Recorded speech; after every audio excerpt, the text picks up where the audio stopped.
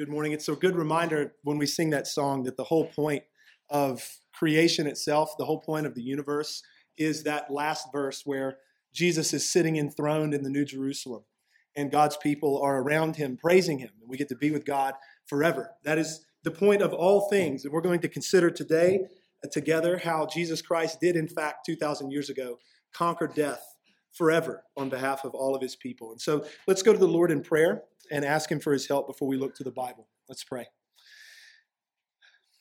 Father, we do come to you this morning as people who are perishing.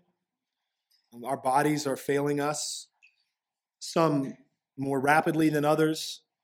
Death may be closer for some than others in this room, but it will come for us all. And we know that the physical death that we experience is only a symptom of a greater problem.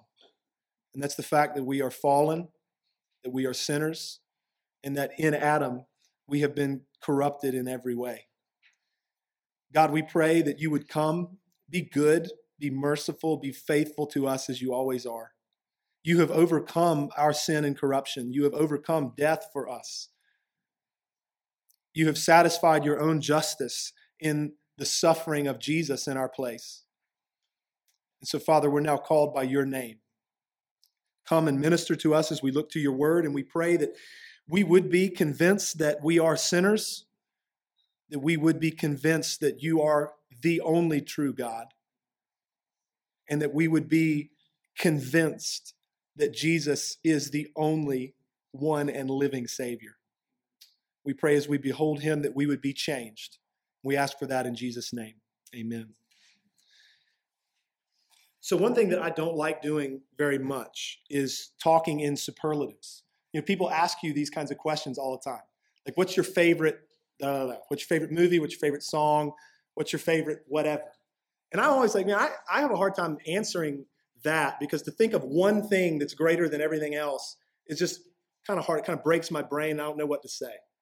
One of my daughters talks in superlatives all the time. Like everything is literally her favorite. You know, every pair of pajamas she puts on every single night is her favorite set of pajamas. You know, and we're like, well, it's the first time you said that since yesterday, right?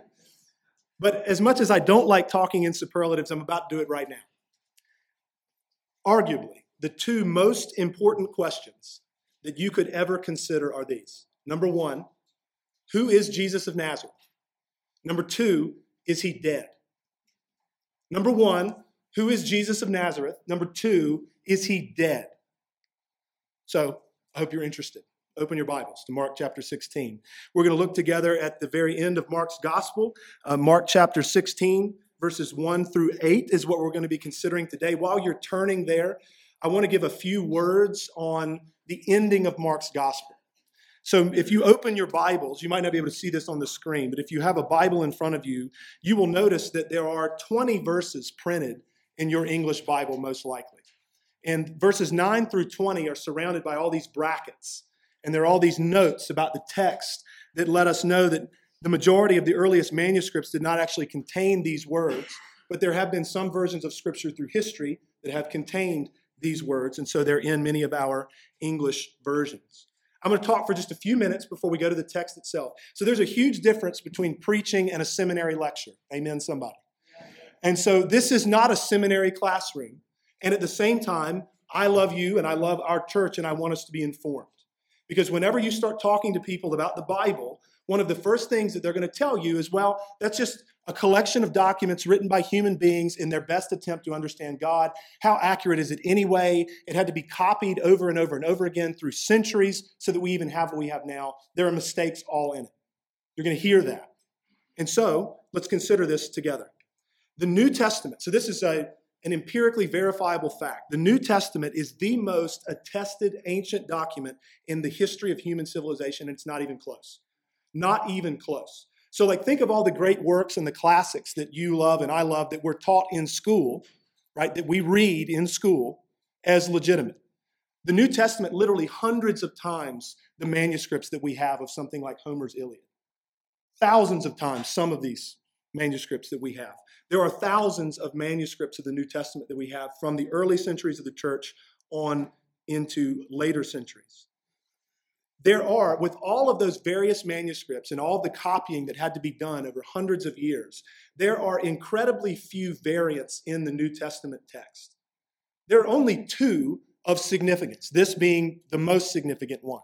The other is in John's Gospel, chapters 7 and 8. And the few variants that there are have been identified and they have been rigorously studied and criticized, right? So when you think about this, you should be encouraged that the church and scholars who are both Christians and non-Christian scholars have studied these texts and have analyzed and critiqued them heavily. So it's not as though the church is running from any of these textual variants that do exist. We're approaching them with eyes wide open, assessing all of the documents we have to determine what was original to the New Testament manuscripts.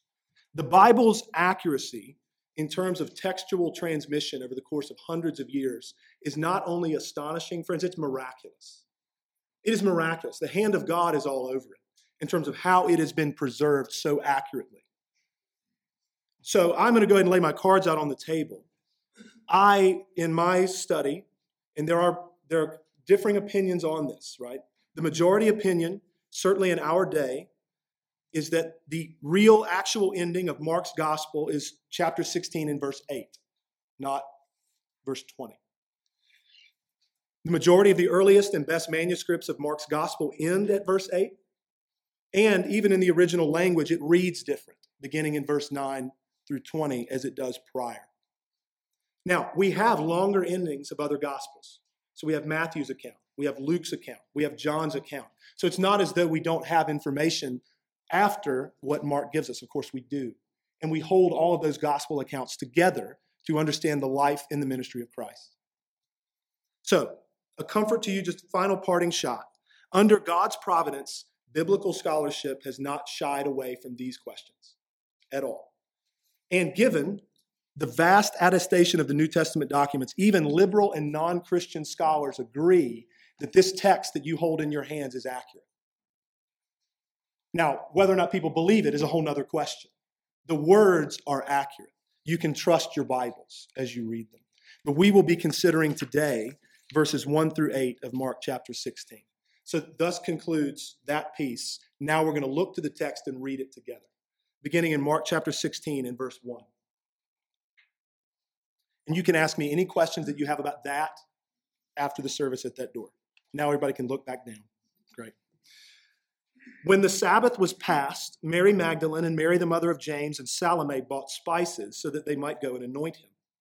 And very early on the first day of the week, when the sun had risen, they went to the tomb. And they were saying to one another, "Who will roll away the stone for us from the entrance of the tomb?" And looking up, they saw that the stone had been rolled back. It was very large. And entering the tomb, they saw a young man sitting on the right side, dressed in a white robe, and they were alarmed. And he said to them, "Do not be alarmed. You seek Jesus of Nazareth, who was crucified. He has risen. He is not here. See the place where they laid him. But go tell his disciples and Peter that he is going before you to Galilee. There you will see him, just as he told you." And they went out and fled from the tomb, for trembling and astonishment had seized them.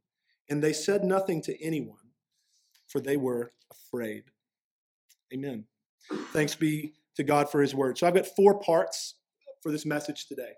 4 parts. Part 1 is the passage itself. Parts 2 through 4 will be unpacking the main point of the passage. So part 1, the passage. We're going to look at it together, just walk through it, understand it, make some observations about it. In verses 1 to 2, you guys, many were here last week, many are familiar with the story.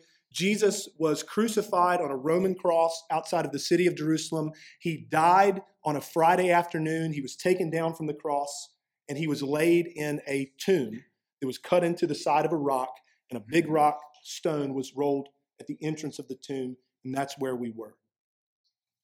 So now it's Friday night. At that point, Friday night, the Sabbath begins. From sundown on Friday to sundown on Saturday is the Sabbath. So we can look at verses 1 and 2 and see that when the Sabbath was past, meaning that the sun has gone down on Saturday. Mary Magdalene and Mary, the mother of James, and Salome, those are 3 of the women who had witnessed the crucifixion. 2 of them had actually also seen where Jesus was laid. They could not do work or go buy spices during the Sabbath, but once the Sabbath is over on Saturday evening, they buy spices so that they might go and anoint the body of Jesus. And then in verse 2, we see that very early on the first day of the week, they make their way to the tomb. So it's Sunday morning is when they're headed that way. Sunday, many in the room may realize, Sunday has been referred to as the Lord's Day since the very early centuries of the church, since the middle of the first century even. We'll even read later on in the New Testament documents, Sunday referred to as the Lord's Day. The reason it's called the Lord's Day is because it is the day that Jesus got up from the dead. There is a reason also why Christians through history gather on Sunday morning for worship. It started right away. Sunday morning, we gather weekly for worship. Why? Because that's when Jesus got up from the dead. And so I sometimes am punchy about stuff, and you guys love me, so you tolerate me in this. But this is why we really, in every good way I could mean it, don't make a huge deal about like Easter Sunday or the liturgical calendar in this church, because we understand biblically and historically, we are celebrating and heralding the life, the death, and the resurrection, the ascension, and the imminent return of Jesus every time we get together. Every single Lord's Day, we're proclaiming that he's not dead anymore, that he got up from the grave, and that's changed everything. Back to the text. So in verses 3 and 4, we see that the women are talking as they go. There's a lot going on, right? I mean, this has been a heck of a few days, right? And they're going to the tomb, and they're even probably wrestling in their minds. They're thinking about stuff. They're absorbed in thought. And then they realize on their way, like, who's going to roll that big stone away? Right? That's a big rock. I mean, how are we going to get that thing moved? You see that there in verse 3. And then they look up as they approach the tomb, and they see that the stone has been rolled back. And Mark, just to remind us, says it was big. So something's up, right? It's not normal. Verse 5. The women enter the tomb, and they see an angel, right? They see a young man sitting on the right side dressed in a white robe, and they were alarmed. In the other gospel accounts, they're even more explicit. They saw an angel. And they're afraid. Like we thought about even, I say this all the time. Like when you see angels, when you think angel, reading your Bible, do not think precious moments, because it is not that. It is frightening when people encounter angels in Scripture. And so they walk in, not knowing what to expect, and encounter this angel, and they are alarmed. Then the angel in verse 6, you can see, seeks to comfort them, and then is going to give them some incredible news. He says, don't be alarmed. Don't be afraid. You are looking for Jesus of Nazareth, who was crucified. And then he tells them, he's risen from the dead. He's not here. He's not here. You're looking for Jesus. You're not going to find him here. You can look right over there in the place where they laid him. He's not there. And then verse 7, he gives the women some instructions. And he says, go, tell Christ's disciples and Peter that he is going before you to Galilee, and that you'll see him there, just as he said that you would. A couple of things on verse 7. The specific mention of Peter is sweet. If you've been here for the sermons through the latter portion of Mark's gospel, especially as we've got to the last day or so of Christ's life, you'll be familiar, you'll remember from just recent weeks how Peter denied Jesus 3 times on Christ, last night on earth. Jesus told Peter that he would do that. He said, you're going to all fall away. But then Peter objected. Well, Lord, if even everybody else does, I'm not going to do it. And he says, Peter, you're going to do it 3 times tonight. And of course, it transpires as Christ had said.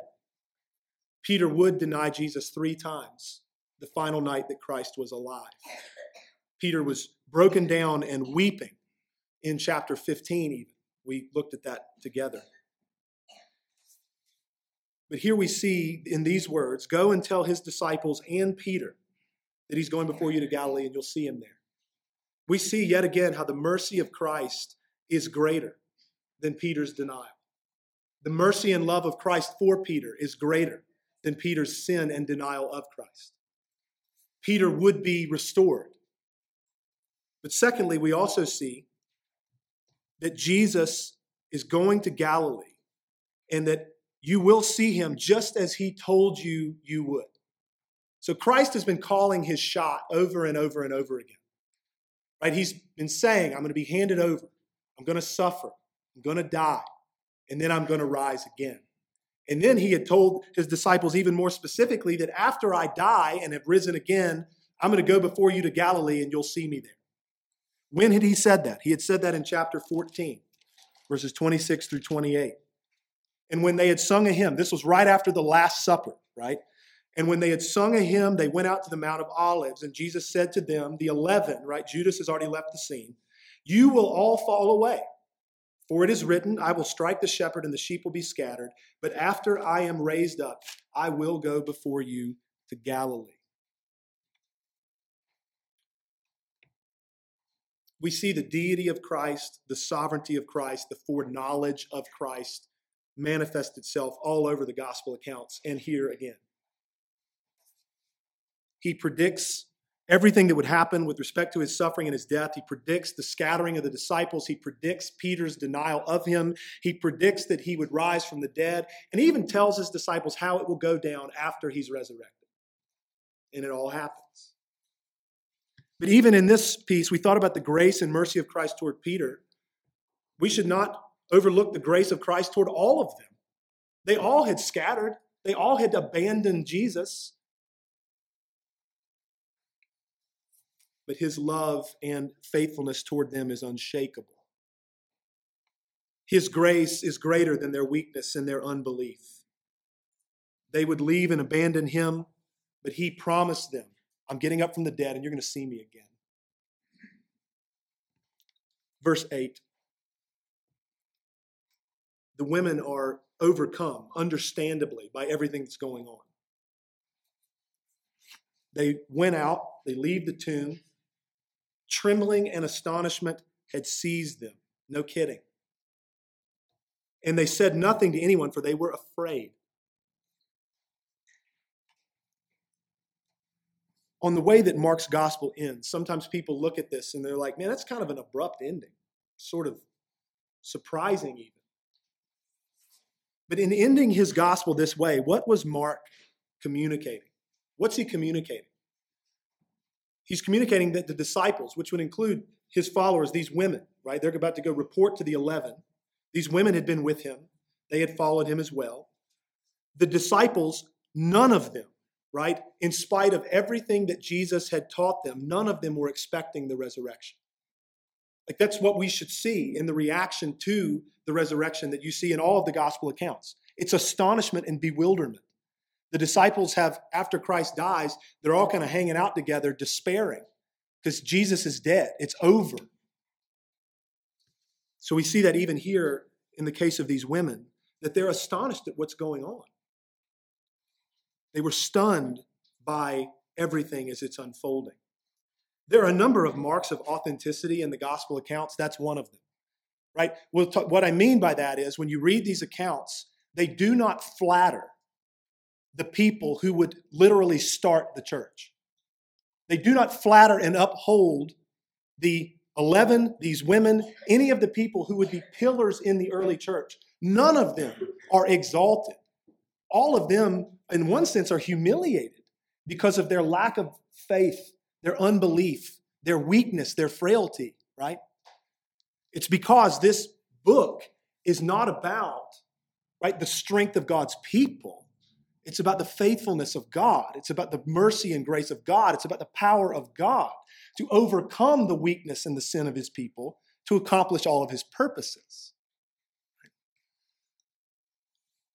It's another demonstration, the fact that none of the disciples were expecting the resurrection. It's a further demonstration that God's word tells us that the history of God's people is not one of rock-solid faith. And it's not one of just unshakable faithfulness and obedience.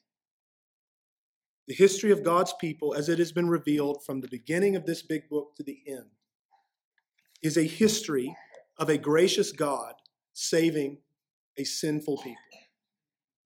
It's a history of a perfect Christ rescuing very corrupt, very weak, very frail people. So what's going on? As you look at this passage and you look at any passage of Scripture, a good question to ask is, what's the main point of all this? What's the main point of this? It's very clear that the main point of our passage today is that Jesus got up from the dead. You see that just as easily as I do. So now what we're going to do for the rest of our time together is consider the significance of that reality. Why is that a big deal, that Jesus got up from the dead? And then we're going to think about some of its implications. So we're going to move on to part 2 of our 4 parts. Part 2 is the significance of the resurrection. So if you're sitting there and you're like, okay, cool, I think I believe this, that Jesus got up from the dead. Help me, bro, understand why this is such a big deal for me. As I sit here in the 21st century and I'm living life, help me. Number 1, the significance of the resurrection. It's a big deal because the resurrection was the vindication of Jesus and his sacrifice. That was prayed already today. It's been said today. The resurrection was the vindication of Jesus and his sacrifice. Quite simply, it proved that Jesus was legit. Given the claims that Jesus had made in his earthly ministry, had he not gotten up from the dead, he would have been exposed as a fraud. Right? At best, had he remained dead, at best, Jesus is certifiably insane. And at worst, he is from hell. I don't know if you've thought about it like that. If Jesus did not get up from the dead, he's at best a crazy person. And at worst, he is the devil, deceiving everyone, blaspheming God. There's no middle ground. It's just like the gospel, right? There's no middle ground. It's either Christ's works or your works, his faithfulness or your obedience. It's not both and, it's either or. It's all or nothing. Jesus can't be just this great teacher guy. He can't be this just outstanding moral figure. It won't hold based on the things that he claimed about himself. But as we move forward, even more significant than just proving that he was legitimate, his resurrection proved that his sacrifice was sufficient to accomplish the redemption of God's people. God the Father looked upon what God the Son had done and said, it's enough. It's sufficient. The price has been paid. No more is owed at all. My justice satisfied. My righteous wrath against evil satisfied. All of the righteousness and good works that anybody, all the people of God would ever need, accomplished. It's over. He says, yes, son, what you have done is perfect, it's excellent, it's sufficient, it's enough. Rise. And it's also true. So Jesus will use language both of being raised by the Father and also of taking his own life up again. Both are true. The Father is God and the Son is God.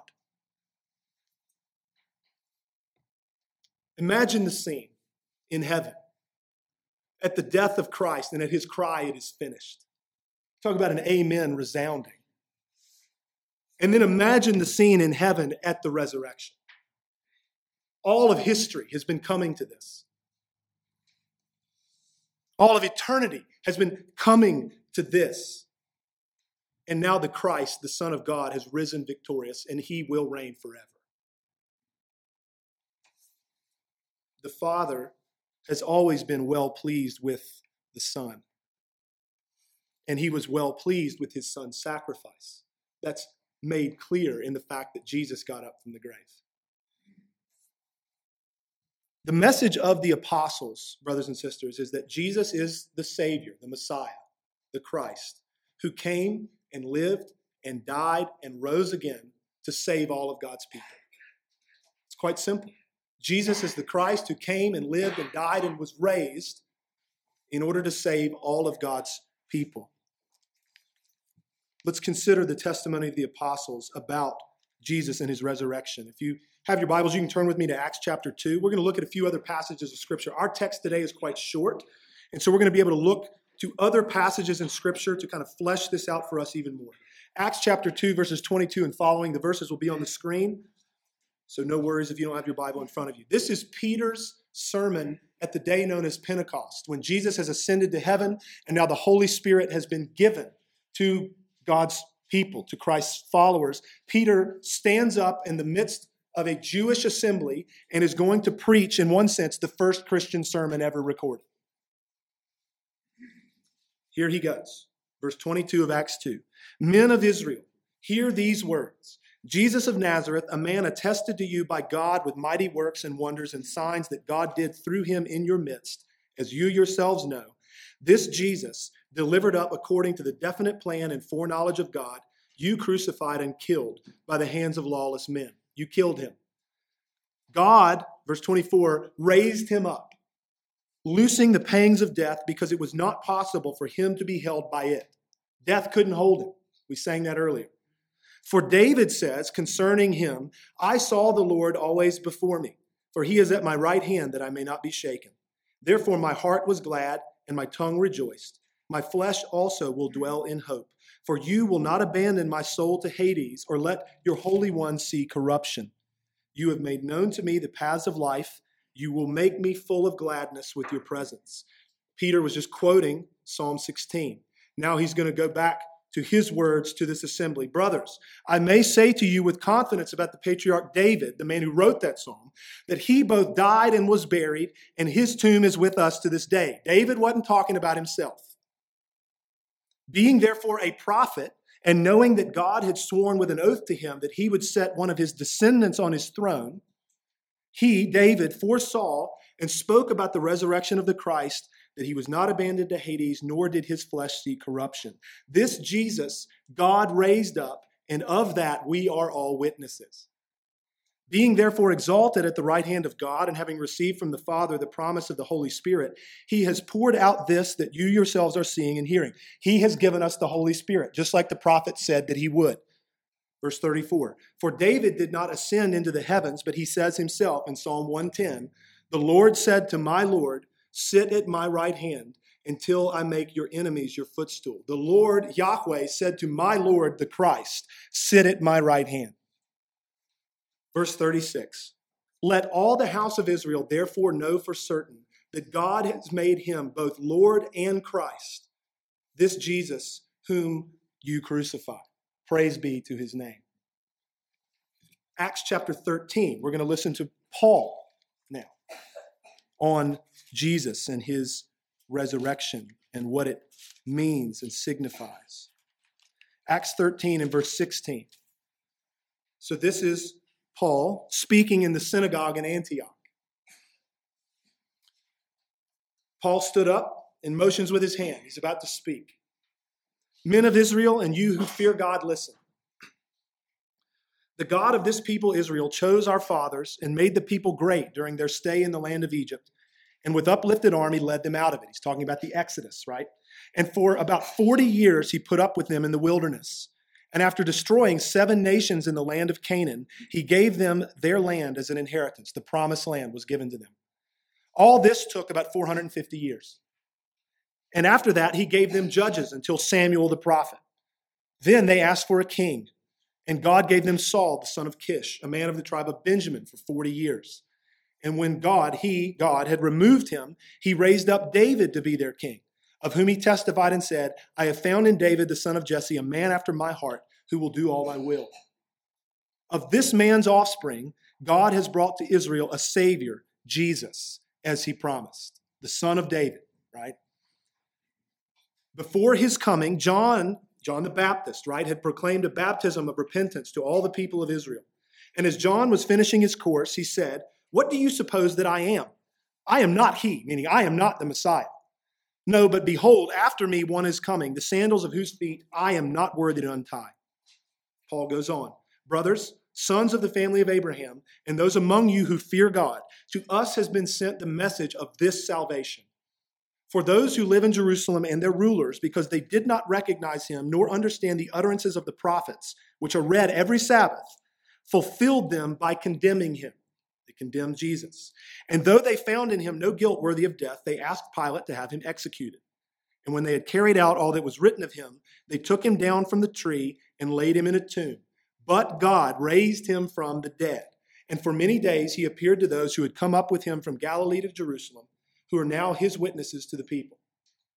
And we bring you the good news that what God has promised to the fathers, this he has fulfilled to us, their children, by raising Jesus. Do not overlook that. What God has always promised to the fathers, Abraham, Isaac, and Jacob, he has now fulfilled to us, their offspring, right, by raising Christ from the dead.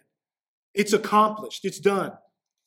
As it is also written in the second Psalm, you are my son. Today I have begotten you. And as for the fact that he raised him from the dead, no more to return to corruption, he has spoken in this way. I will give you the holy and sure blessings of David. Therefore, he says also in another psalm, you will not let your Holy One see corruption. He's citing some of the same things that Peter had, right? For David, this is excellent right here. For David, after he had served the purpose of God in his own generation, fell asleep and was laid with his fathers and saw corruption. David's just like you and me. But he whom God raised up did not see corruption. And then these two verses. Let it be known to you, therefore, brothers, that through this man forgiveness of sins is proclaimed to you. And by him, everyone who believes is freed from everything from which you could not be freed by the law of Moses. Thanks be to God for Jesus Christ. This right here, verses 38 and 39, I mean, what I've just read is a phenomenal, sermon and lesson on the history of redemption and how Christ is the point of it all. And now the gospel is this word in verses 38 and 39. Know now, therefore, brothers and sisters, that through this man Jesus, the forgiveness of sins is proclaimed to you. You're a wretch, just like me. You're a sinner, right? And you are really forgiven because of Christ. The work is done. Forgiveness accomplished. And then in verse 39, and by him, everyone who believes is freed from everything from which you couldn't be freed by the law of Moses. The law only condemns you because you can't keep it. It's perfect and holy and good and incredible and awesome, and you can't do it. And now, the law, which could never save you, right? You have been set free from it in that Jesus has done it for you. And everything that God ever required is done in him. So in Christ, as the pinnacle and the fulfillment of all of redemptive history, there is forgiveness of sins and there is perfect righteousness. That's the gospel. Believe in Christ, right? This is the witness of the apostles. It's remarkable how they understood redemptive history. It's how we should understand redemptive history. It sounds insane for a human being to be able to stand up and pronounce the forgiveness of sins. If that doesn't shock you, then you might want to check your pulse, because it's like there's real evil committed by all kinds of human beings. There's real evil that we have done. There's real evil that we want to do. We're really guilty. And then to say, you and you and you and I am forgiven. That's scandal in the eyes of a world that is merciless. All you got to do is look at the newspaper, look at your Twitter feed. I mean, cancel culture is real, right? I mean, you say one wrong thing, you do one wrong thing. You were loved a second ago, you're written off forever now. Forgiveness doesn't exist in the world like this. This is a shocking message. People who are really, really guilty are really, really forgiven, not because of anything that they have done, not because of penance that they have done, but because of Christ and what he did. But secondly, the significance of the resurrection. So as if that's not enough, right? You're forgiven and you're counted righteous because Jesus got it from the dead. Second, the significance of the resurrection.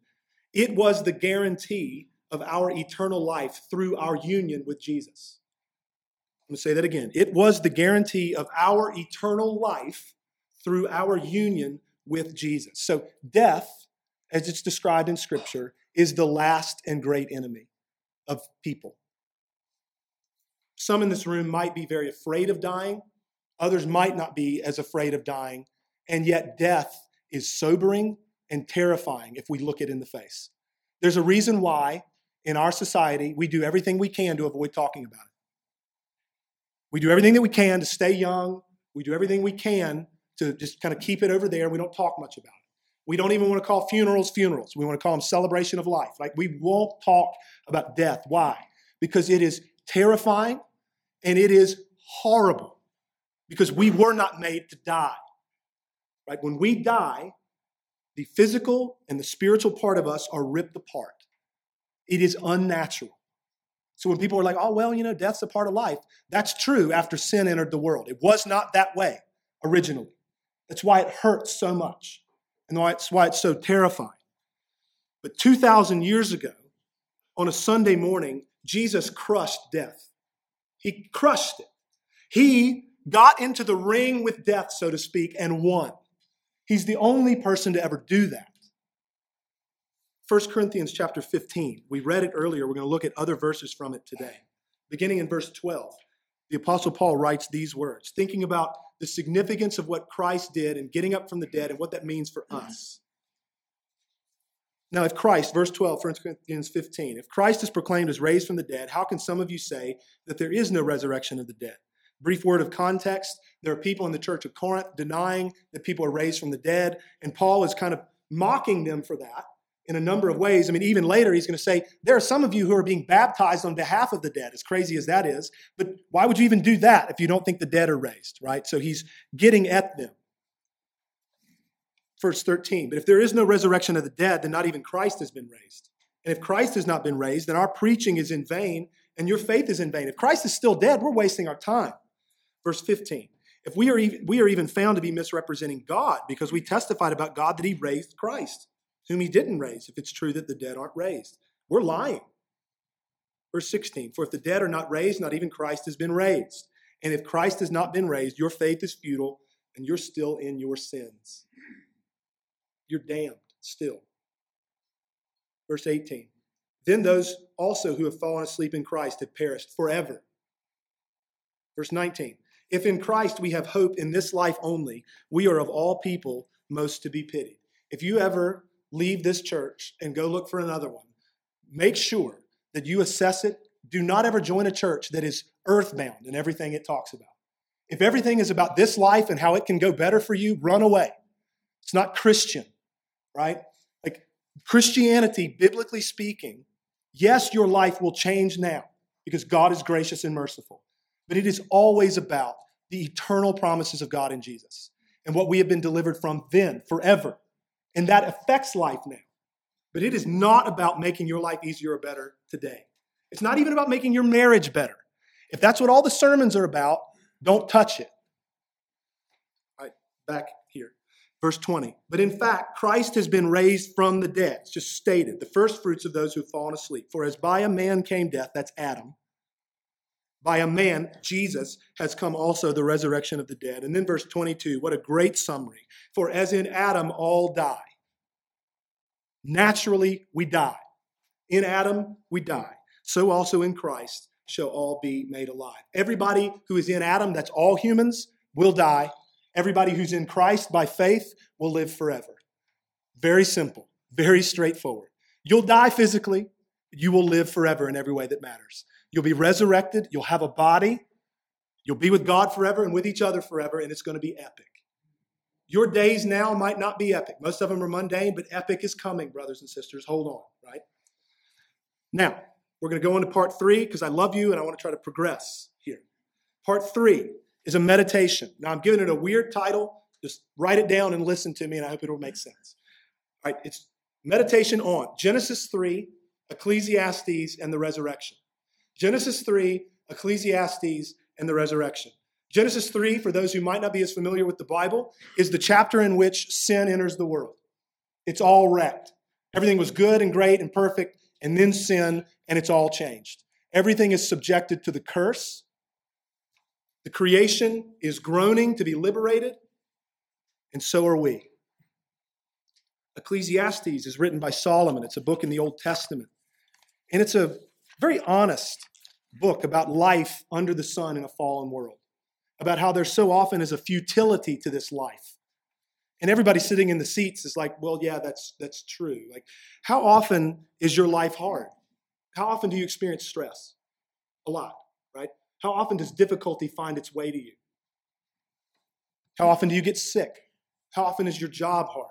How often is your family life difficult? How often is there relational stress and strife in your life? How often are you battling your own desires because you want to do stuff that you know is whack, but it's still there and you can't escape it? It's your life. It's mine too, right? So our lives are often hard. We suffer. And our pain, here's the thing that's hard for us. Our pain so often feels meaningless. It feels meaningless. Like, what's the point of all this hurting and all this suffering? That's Ecclesiastes. That's the book. Why? I'm toiling and I'm working and I'm striving for what at times seems like no fruit.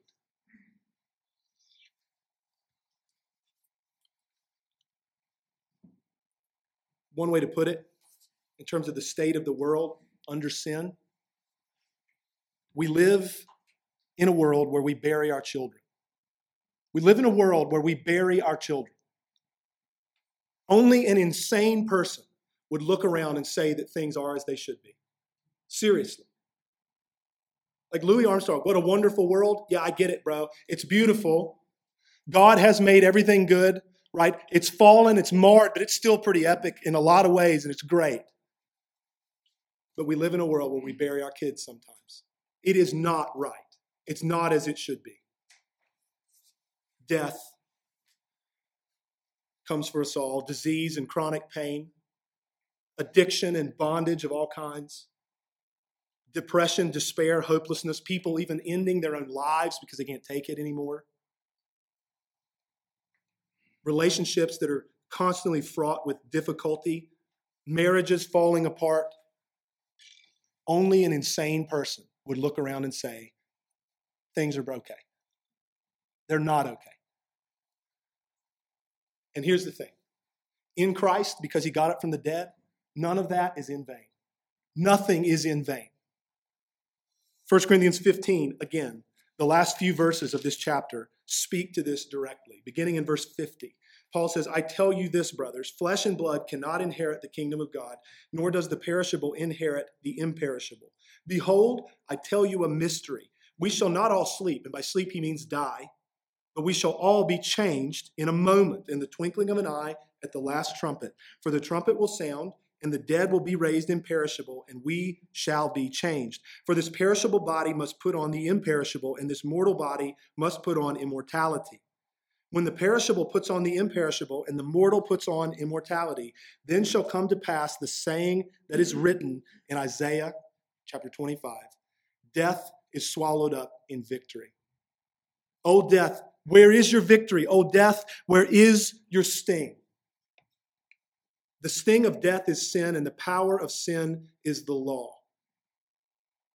But thanks be to God who gives us the victory through our Lord Jesus Christ. Therefore, my beloved brothers, be steadfast, immovable, always abounding in the work of the Lord, knowing that in the Lord your labor is not in vain. It feels like it sometimes, doesn't it? It can feel futile. It can feel like it's in vain. It can feel like I'm spinning my wheels and I'm not seeing fruit in my own life. I'm not seeing fruit in other places that I would like to see it. But beloved brothers and sisters, your labor in the Lord is not in vain. Why? Because Jesus got up from the dead and we'll be with him forever.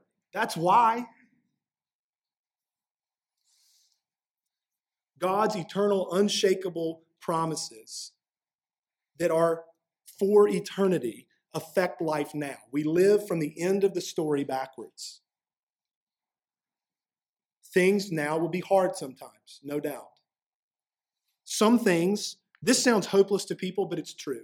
Some things might not get better in this life. You got to own that. Like if you're a believer because you think that progress is going to be the name of the game for the rest of your days on earth, it will not always be that way. Some things will not get better in this life. They might get worse, actually. This is clearly a message to make the church get huge, right? But it's true.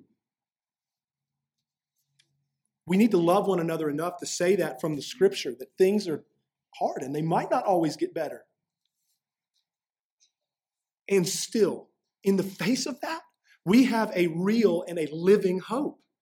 His name is Jesus Christ. In all of our striving and all of our working, all of our loving each other, in all of our praying and all of our trusting of Christ is never in vain because he's not dead anymore. Part 4. This is our conclusion. Part 4. Christ's resurrection means we're safe. So this is how we're ending Mark's gospel. Christ's resurrection means we're safe. And I don't know if you came in this morning thinking that you don't feel safe, but this is a word, whether we realize it or not, whether it's on the front of our minds or not, this is the kind of word we need every Sunday.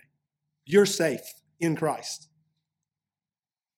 Jesus was delivered up, Romans 4:25, was delivered up for our trespasses, our sins, and he was raised for our justification. In Christ's sacrifice being vindicated, our salvation in him has been confirmed and vindicated for all time. So when Christ got up from the dead, that's the stamp. It's the marker. It's the seal. All those who would ever trust in him will be saved forever. It's because what he did was sufficient, as we thought about even earlier. There is no need for anyone or anything else to do anything because Christ has done it. We are safe in Christ because Jesus lives forever. And in living forever, this makes him the greatest Savior, the greatest high priest that we could have. The writer to the Hebrews makes it very clear. Chapter 7, verses 23 and following. The former priests were many in number. He's talking about all the high priests through the history of Israel. They were many in number because they were prevented by death from continuing in office. They needed a lot of priests, Israel did, because all of them died.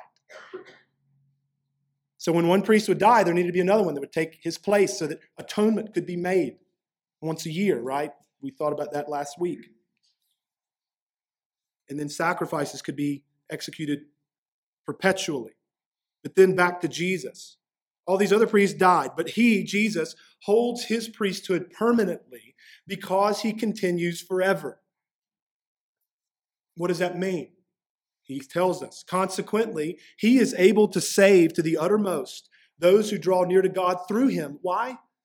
Since he always lives to make intercession for them. The fact that Jesus is alive and at the right hand of the throne of God means you're safe because he doesn't sit there idle. He sits there praying and interceding for you. And he will never fail you. Everyone else that you know will fail you. Christ never will. He means for you to be with him. He means for you to be saved forever, and you will be because he doesn't fail. We're safe because he is at the right hand of the Father, because he is alive and he is reigning. Romans 8, verse 31 and following.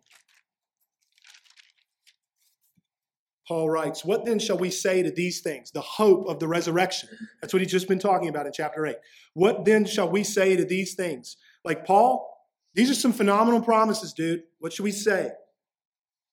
He says, if God is for us, who can be against us? Answer, no one. Verse 32, he who did not spare his own son, but gave him up for us all, how will he not also with him graciously give us all things? He will graciously give us all things.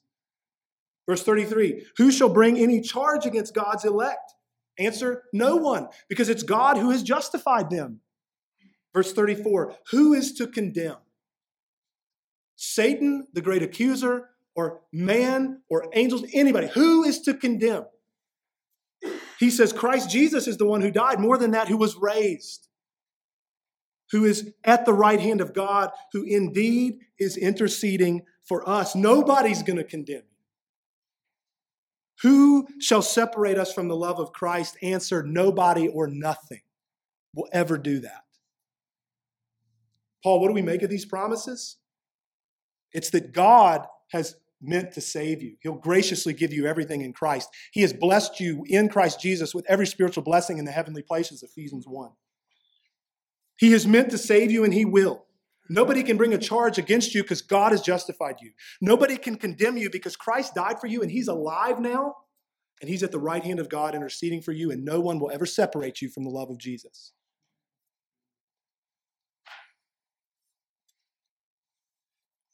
Finally, Hebrews 10, 11 through 14. We're going to think again about Jesus being alive and what all that means for us as compared to these other priests, because he's better than all of them.